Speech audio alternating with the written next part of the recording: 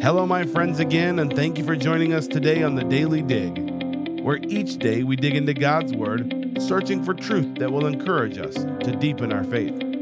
We are living in trying times, and we must strive each day to draw our strength from God's Word. Come along with Jacob Smith as we dig into God's Word together.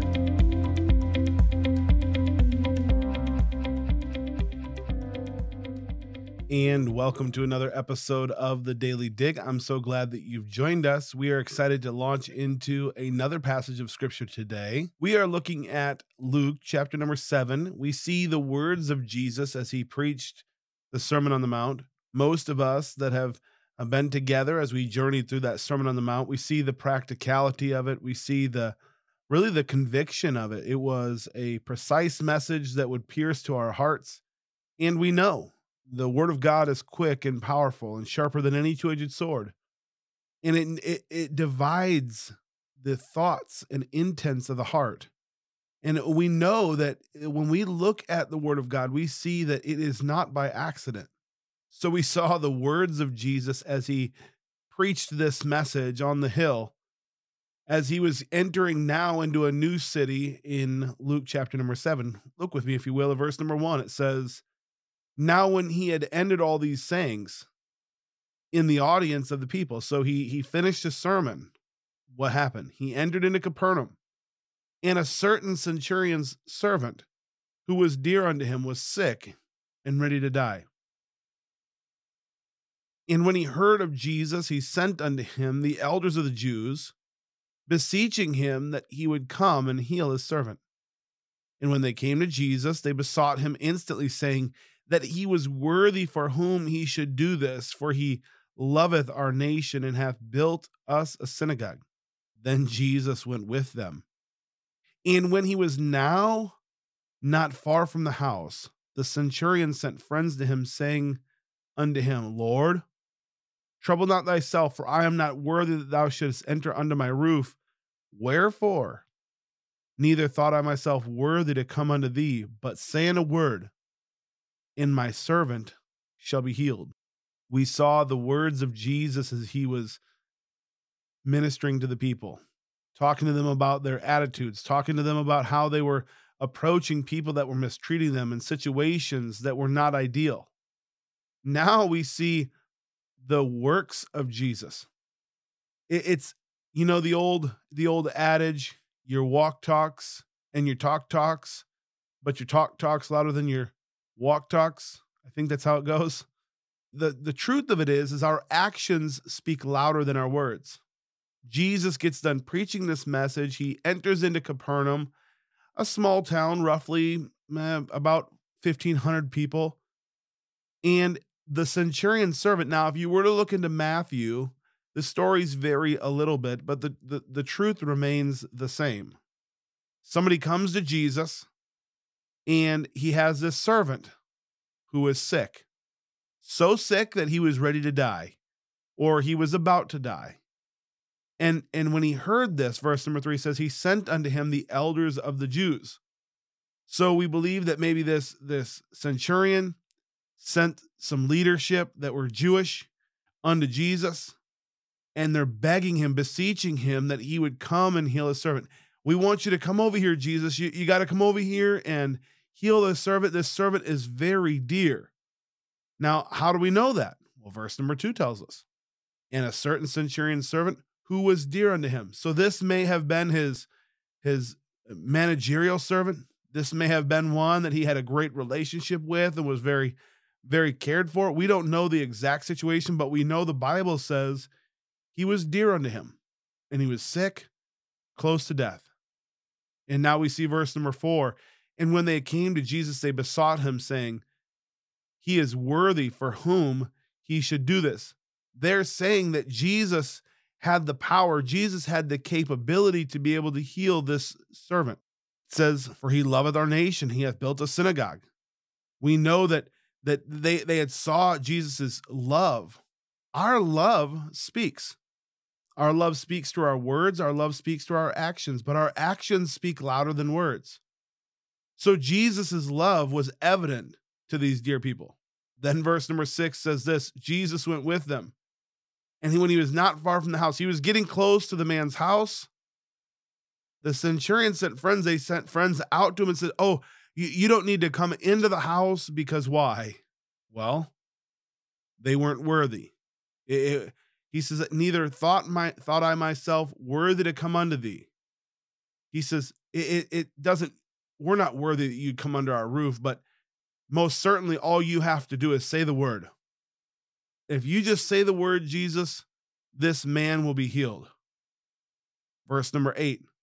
For I also am a man set under authority, having unto me soldiers, and I say unto one, go, and he goeth. What's being told to us here is that the man comes to Jesus and is speaking to Jesus, and he knows, because he's a person of authority, that if he told somebody to do something, they would do it. Or if he told them to come over here, they would come over here.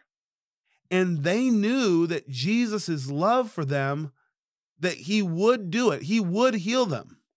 What tremendous faith. We've heard the song Amazing Grace, but here we're seeing amazing faith. Amazing faith. This man says, you don't even have to come into the house. You have the authority. I understand how authority works, and you certainly have authority. And all you have to do is say the word, Jesus, and he'll be healed. Then we see verse number 9.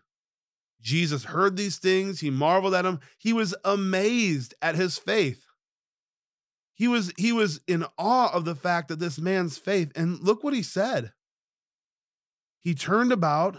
He said unto the people that followed him, I say unto you, I have not found so great faith, no, not in Israel. What a statement. I would ask you this. What is your faith like? What level of faith do you have? We see that Jesus is in awe right here. Verse number 10, look at this. This is where we see the amazing power of Jesus.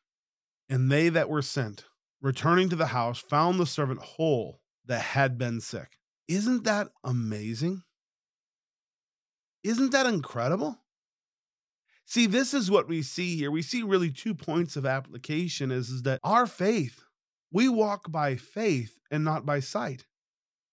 Our faith is what pleases God. Without faith, it is impossible to please God. That's the part that we have to be in awe of, is the fact that he rewards our faith in him. And how do we know that? Well, we know that the Bible says in Hebrews 11:6, for he that cometh to God must believe that he is, and that he is a rewarder of them that diligently seek him. God rewards our faith. It amazes me in some areas of life of how small and minute my own faith is. And my friend, I would ask you, where is your faith? We must take steps of faith and obey the Lord, saying, God, I don't know how this is going to work out, but I'm trusting you. I know you're going to meet the need. I know you're going to do the things that you said you were going to do.